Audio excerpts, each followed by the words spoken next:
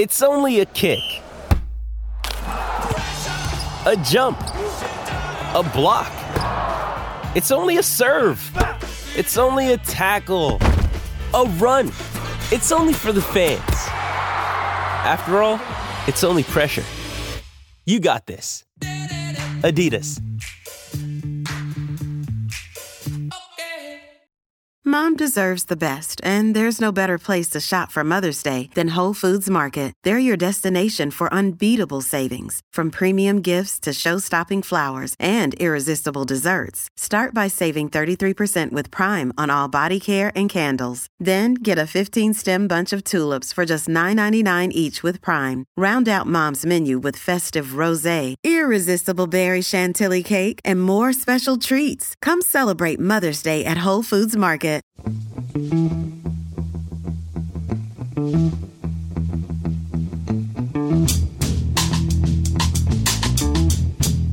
Hello and welcome to The Price of Football, the show that looks at the money behind the beautiful game with me, Kevin Day, and Liverpool University's Kieran Maguire. Kieran, it's a special interview pod today, one of our Fridays. I always look forward to those. Again, in the interest of honesty, I would like to be able to say, wow, since our last pod, Kieran, that went out yesterday, what news we got from Everton and their appeal. But we're recording this 30 seconds after that, so clearly nothing's happened at Everton yet. It will do as soon as yesterday's pod goes. I just get confused. The timeline's confusing me again now, Kieran. Anyway, how are you? Anything happened in the last 35 seconds that I didn't see while I was looking at you on the camera? No, all is still tickety-boo. I'm still irritatingly cheerful. We are, on The Price of Football, Kieran, huge fans of fan representation and fan engagement. And it seems to me that there's one club that's getting it 100% right in that direction, and that's Lincoln City. So we spoke to Rob Bradley, who's chair of the Red Imps Community Trust and the elected fans representative on the board at Lincoln City, and also the former chairman of Lincoln City. You get the feeling, Kieran, that you might be a fan of Lincoln City.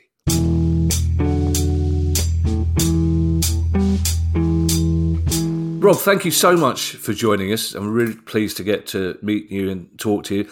Tell us a little bit about your life outside football first, Rob, and then how you came to be a Lincoln City fan.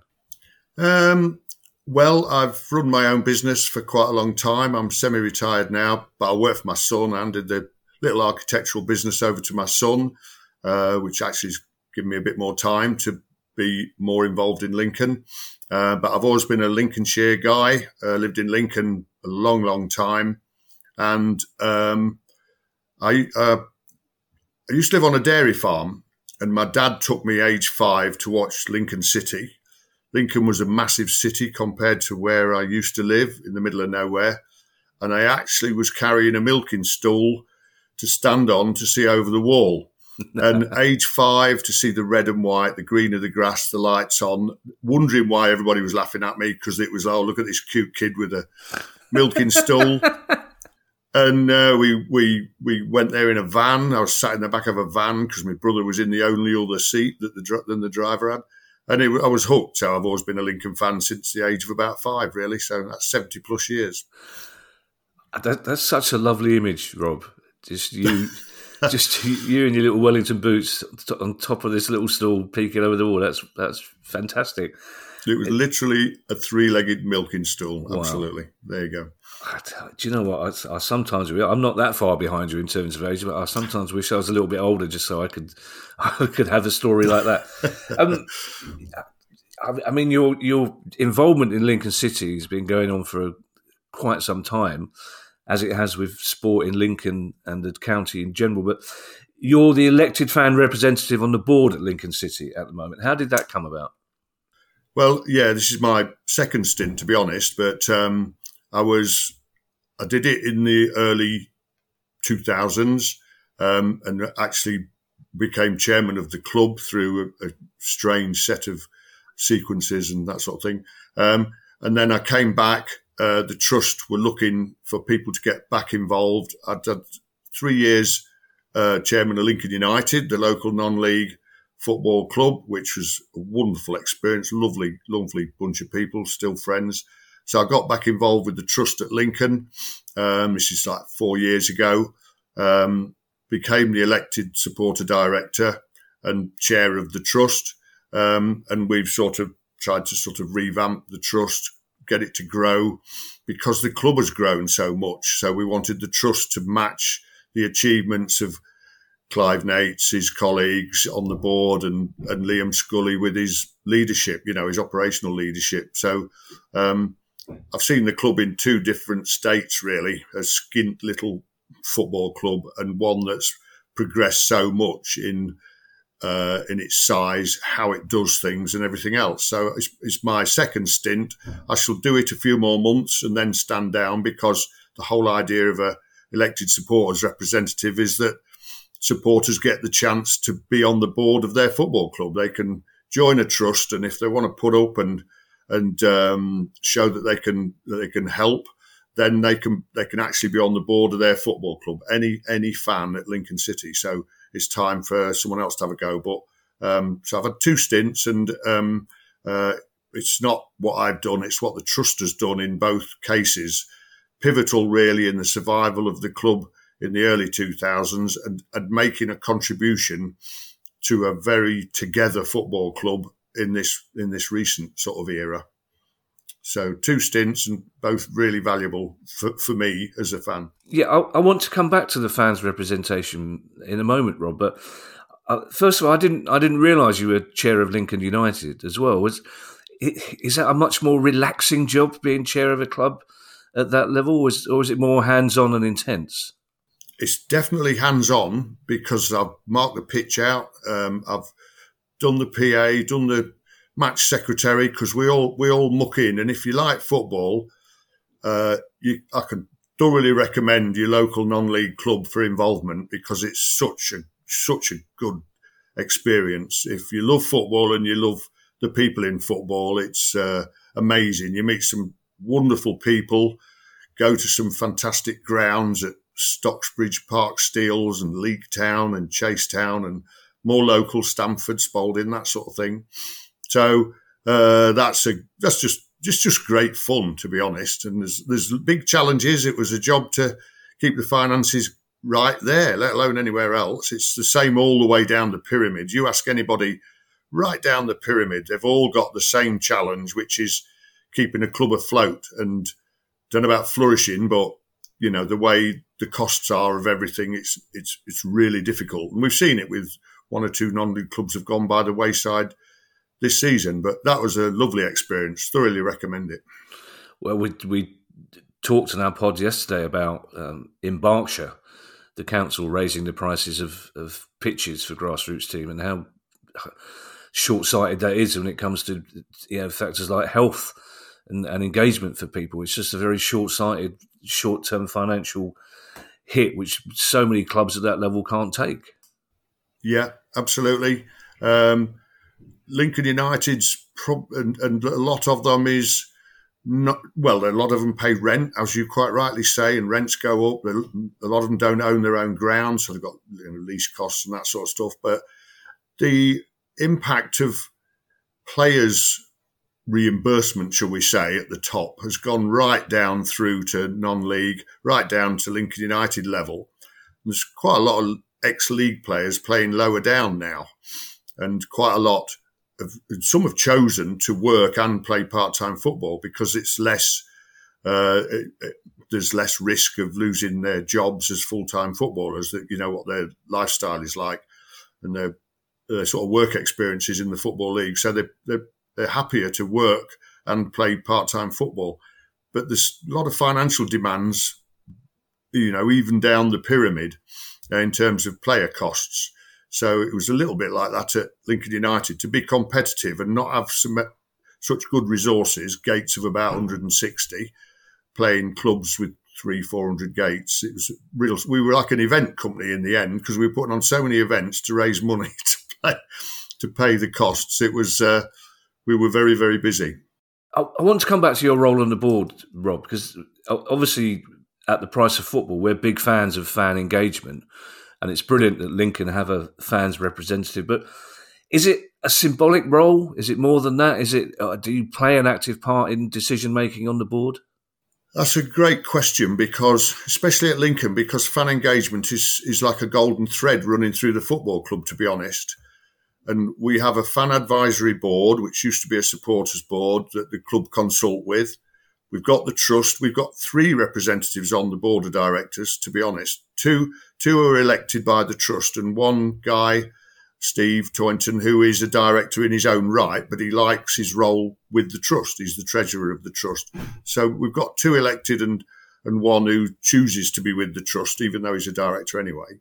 And I think the tone in terms of fan engagement and then the sort of procedural, what we do about it is set by Clive, the chairman, because he's so much a fan.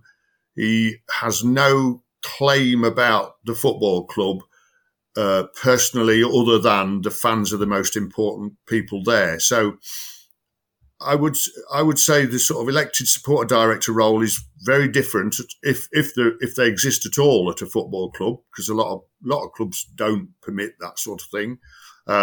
They've chose not to elect a supporter onto the board, which I don't think is great. I think there is a role. The one thing at Lincoln as well is we've got investors from abroad now, compared to a long time ago when getting investors from Lincoln was the most you were going to get. Now we've got Clive and South African colleagues. We've got Harvey Jabara and his family and other American investors. And there's always a role for someone who knows the football club, knows in inverted commas, not that the new guys don't, but they'd like to know the local opinion when things are discussed at board level. How will this go down? What do you think the reaction will be? That type of thing. So people who are supporters day in, day out and travel home and away and and have a long-term feel for the club can be appreciated by those who come in relatively recently. So I think that's one way of contributing, even though my investment is a season ticket and theirs is millions of pounds.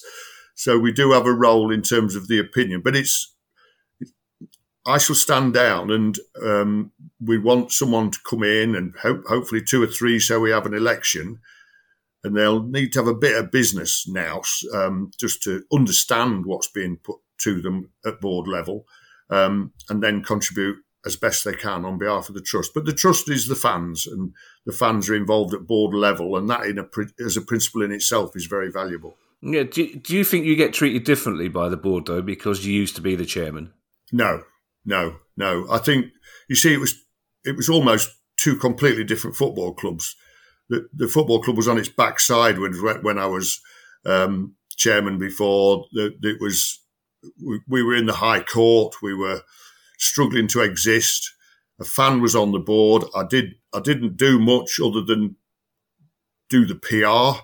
We brought in people to sort the commercial and the finance out. So I was a bit of a front man, the sort of acceptable face of a fan involved in his football club, but it was people behind the scenes that did vast amounts. And now I would say it's, apart from the ground that we're at, which has been improved, we're a very, very different football club. So professional, playing at a higher level, massively sort of social responsibility in the community. So I've seen 2 very different sides of the same football club, Lincoln City. It's clear from what you're telling us, Rob, that the Supporters Trust has a very good relationship with the club and its owners. But you were involved in setting up the Supporters Trust more than 20 years ago, and you were one of the first clubs to do it. And I remember people from Lincoln coming down to advise some Palace fans when we thought we were going to have to do the same thing. Tell us how you got involved in setting up the Supporters Trust in the first place and why it was necessary. Well, it wasn't our idea, to be honest. The owner, chairman at the time, John Reams, sadly no longer with us, he was the archetypal football chairman. He was quite abrupt to people, and he suffered the stresses of being the chairman, but he was actually a lovely guy. I wouldn't say I've anything said against him. And he said, he put this proposal, if you raise a certain amount of money, I'll accept a supporter on the board. Now, whether or not that was purely to raise a bit more money in another way, but he was a bit of a forerunner because that happened around the same time that trusts started to crop up at various football clubs. And I don't know if you remember the absolutely wonderful Brian Lomax and what he did at Northampton, and that all was cropping up at the same time. So the trust was set up at Lincoln, and we eventually reached the target, and the trust was part of the club then. So it was a really archetypal club chairman that invented it, and the trust has existed ever since in a good form, and sometimes in a really dodgy one, because the trust has had its up and downs the same as the football club has. You mentioned Brian Lomax, and he was another of the people that came down to talk to Palace when we were setting up Supporters Trust. You tell us a little bit more about the ownership structure at Lincoln City, because it's slightly unusual, I think, because as I understand it, the fans own 11% of the club, but they also own shares in the holding company that own the rest of the shares in the club. Is that right? Yeah, there's a holding company. This was something that concerned a lot of us when a holding company was set up. And I think the club at one stage has tried to go back to just being a limited company with the normal range of shareholders. But the holding company is more or less the owners of the football club, where there's a much smaller group of shareholders, which are the new investors. And the trust own 1.3 million shares, of which 1 million is in the holding company and 300 grand is in the football club. So the holding company was set up to attract more investment because it gave people more control. And to be fair, it sort of has, albeit the investors now can see the imbalance with all the hundreds and hundreds of other shareholders who you could say are sort of excluded from their ownership. It's a complicated one, and you may be gathering that I'm floundering too a little bit. Well, Rob, I'll tell you what we do. I'll bring Kieran in here then, because Kieran, Lincoln is a club that Kieran has spent a lot of time talking about. So, Kieran, how different and unusual is the way Lincoln operates compared to the rest of football? I think it's more inclusive than many clubs. I was asked a year or two ago when they announced the financial results to attend one of the meetings online with members of the trust. Clive was there, Liam was there, and what was very clear was that they were open to questions. Now, as we know from what we do on the podcast and when we do the live shows, you don't always like the questions that you get, but you've got an obligation to answer them. So I was impressed with the transparency and the sometimes brutal honesty of the replies that both Clive and Liam gave. So having a share ownership from a trust is beneficial because it does mean that there is a natural voice to be heard. There is a limit to what can be achieved under those circumstances, and also then there can be seen, and as we know that fans become factionalised, that if somebody comes in and says, I want to buy a proportion of the club, if the supporters' trust can't match that investment, then the supporters' trust share becomes diluted. So I'm absolutely in favour of it in principle. It is indicative of that bond between fan base and club, which we think is part of the modern game, which is being dismantled by the hedge funds and private equity and so on. And therefore, it's a credit to the game. But it's not a solution to all of football's problems, because sometimes there's a big bill to be paid, and a trust doesn't have the money, and individuals in the trust don't have that, whereas high net worth individuals might be able to provide a different solution.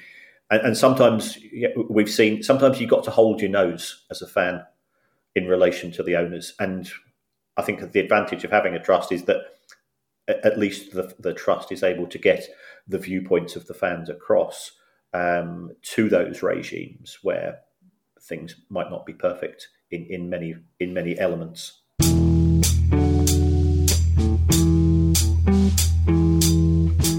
This episode of The Price of Football is brought to you by the AI-powered workspace Notion.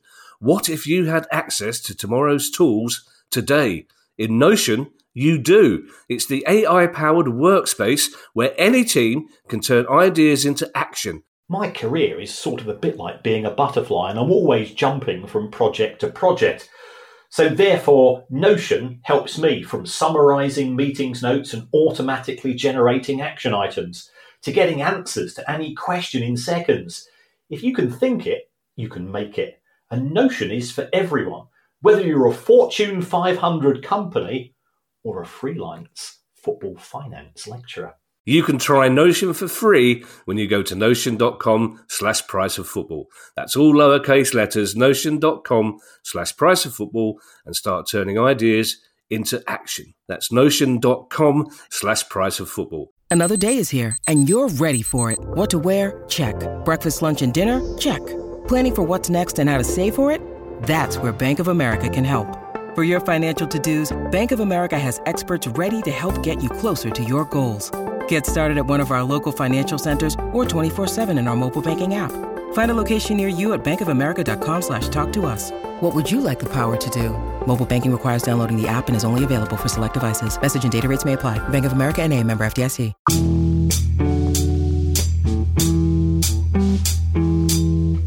Rob, I want to talk, thank you, Kieran. I want to talk a little bit more about fan involvement in a moment, but first of all, you're also the vice chair of Lincoln City Women's FC, aren't you? I was. Oh, you were? Okay. Yeah, I had a season, and to be honest, Lincoln City Women have come under the wing of Lincoln City Football Club now. They were a standalone body, albeit they were called Lincoln City Women. So I had a season, a year, just to try and introduce a bit better governance, to get some, to help with the structure, which I think we achieved. But they've come under the wing of the men's football club, if you like, now.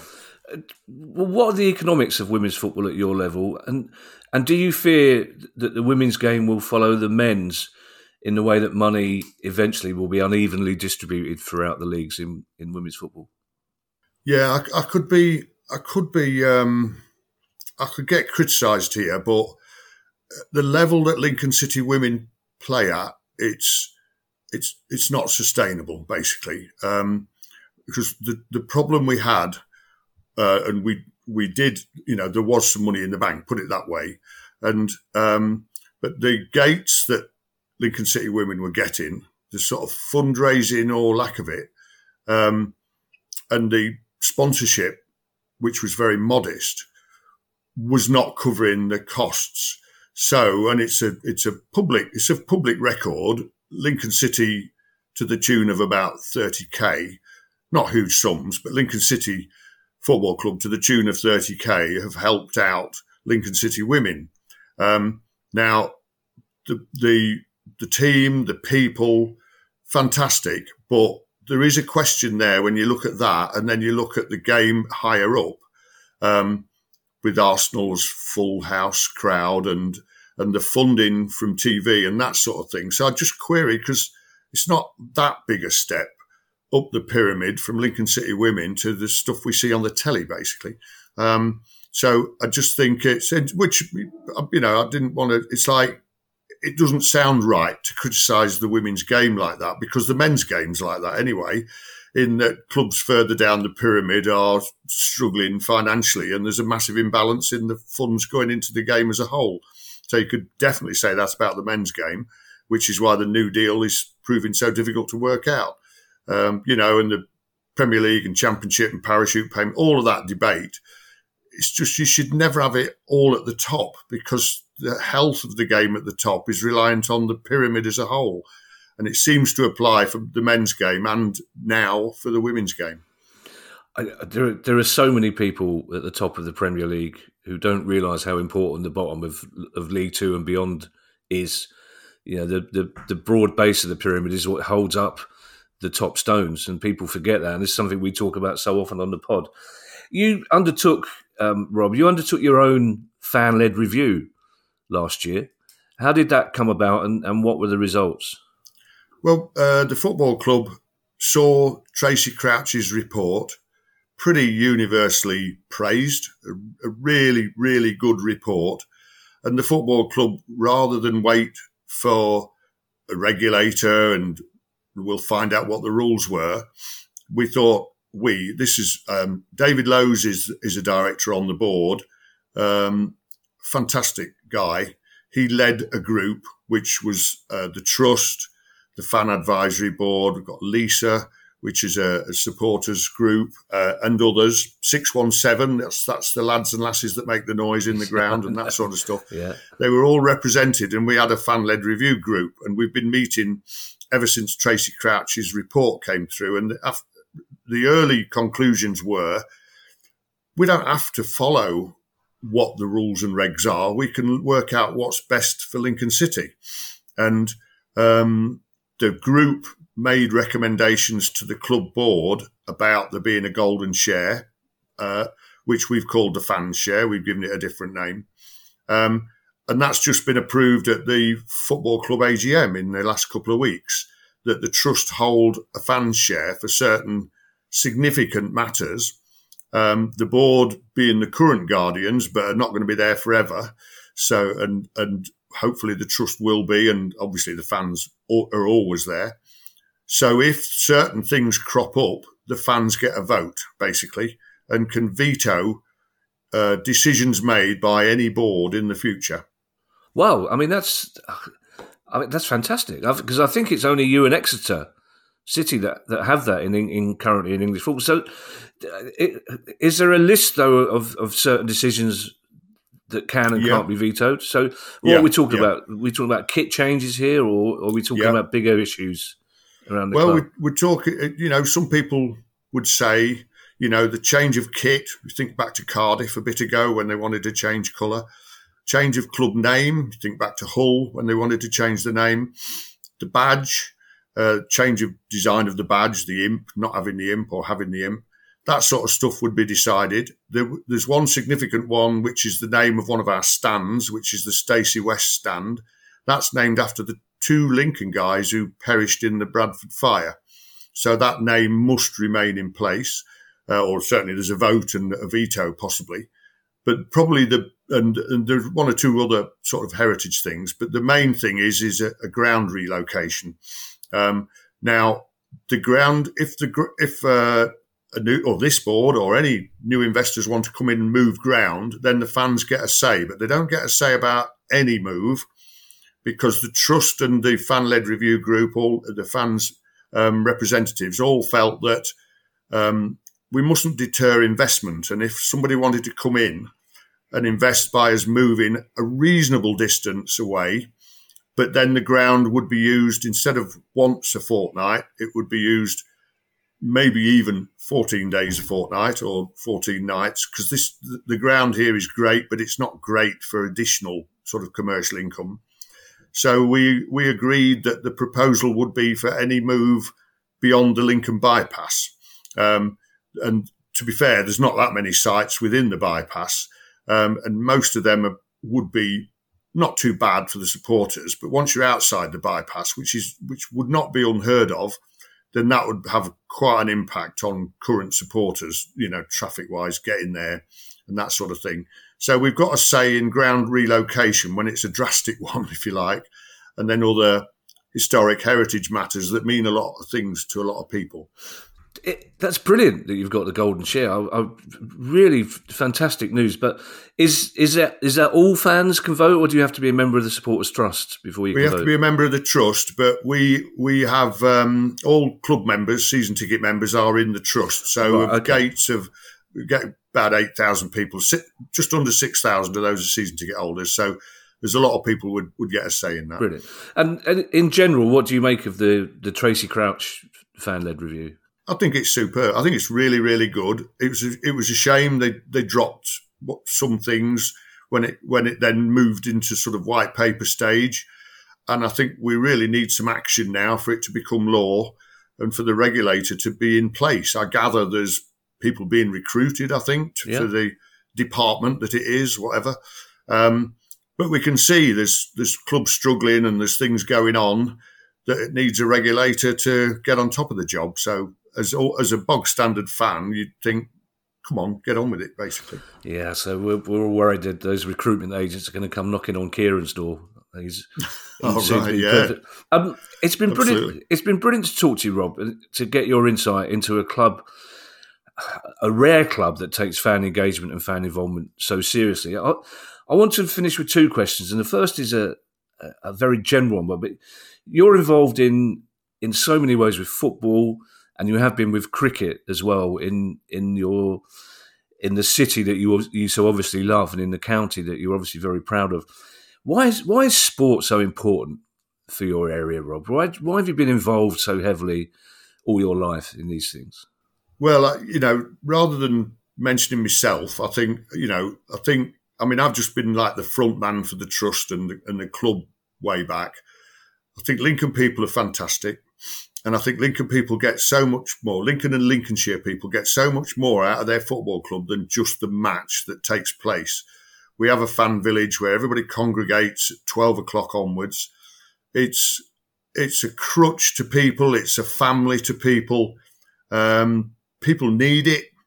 I know of people I've got a friend, his wife passed, and part of never get over it, but part of that is football family and the Saturday afternoon, and they don't about take your mind off it, but just know there's just lovely people out there.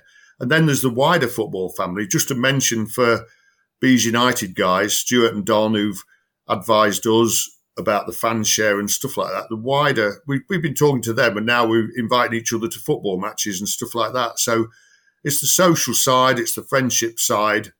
We all get passionate, we all swear and curse at 10 to 5 and things like that. But you get so much from sport, and not just football. And it just binds people together, and you've got a conversation. If you're in a pub and neither of you got anything in common, well, it's a struggle. But if you both like football, you've got plenty to talk about. Rob, I've always said that if you're at a wedding and you're sitting on a table with strangers and they don't like football, it's a long day, isn't it? It is a long day. It's really great to hear you to speak like that, because you've sum up basically what Kieran and I think about football and sport in general. I sometimes feel sorry, Rob, for people who don't get football, who don't understand it, because they think it's a game they still think it's mainly working class blokes, when it's not. There's a whole spectrum of people who go to football and enjoy it. And talking of football, this season, mid-table playoffs still a possibility, do you think? Well, we're on a good run. We had no strikers from September to New Year. They were all injured. So the club addressed that as soon as they could in January, and we're doing all right now. We're 7 unbeaten. So I think we can be top 10, another 3 points or 6 points, and the fans will be talking about the playoffs, of course. Which never thought that was going to happen sort of October, November time. But yeah, doing really well. And we've got a good head coach and lovely football club, doing all right. Yeah. And you're established in League One now, aren't you, basically, which for a club of Lincoln size is a great step in the right direction, isn't it? Yeah, we haven't spent a lot of our history at that level, to be fair. This is I can't remember now, 4th, 5th year, perhaps, something like that. And it's a tough league. There's some big clubs in it, but doing all right. And if, we've got people who saying we want to get promoted. We want to, in our future years, we want to get promoted. And that's lovely to hear. There's people involved in this football club that can perhaps make it happen. So it's brilliant, absolutely brilliant. Yeah, well, Rob, we wish you all the best. You should be very proud of what you're involved with at Lincoln City, and it's been a pleasure to talk to you, mate. Oh, it's very kind. Lovely to meet you guys, and I really enjoyed your book. It's fantastic.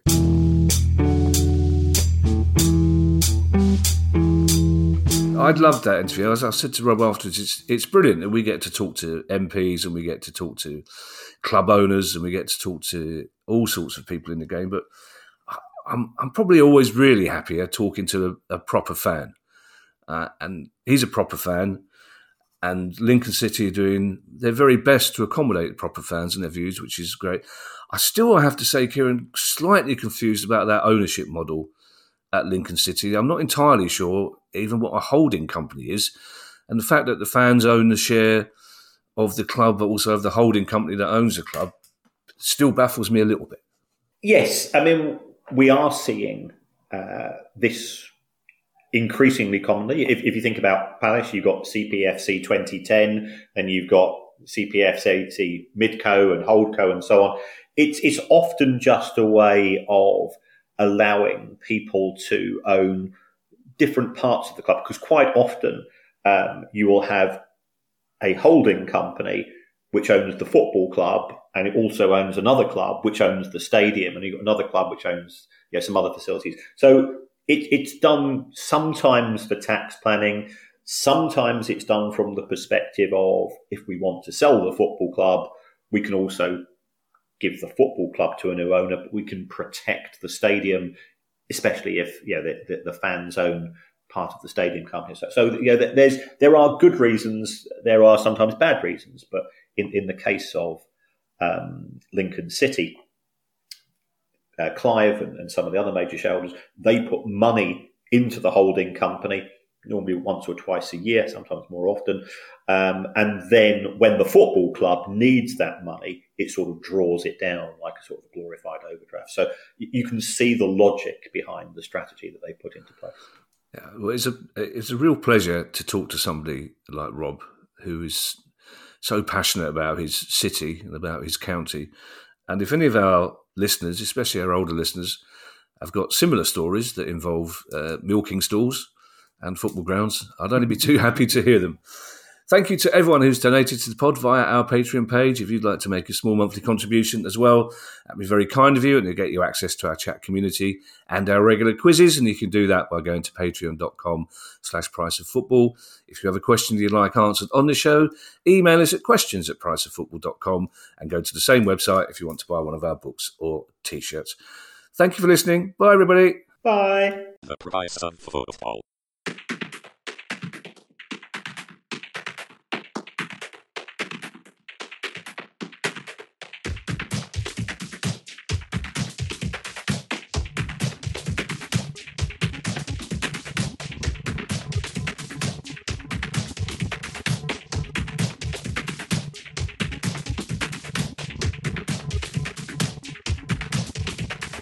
The Price of Football.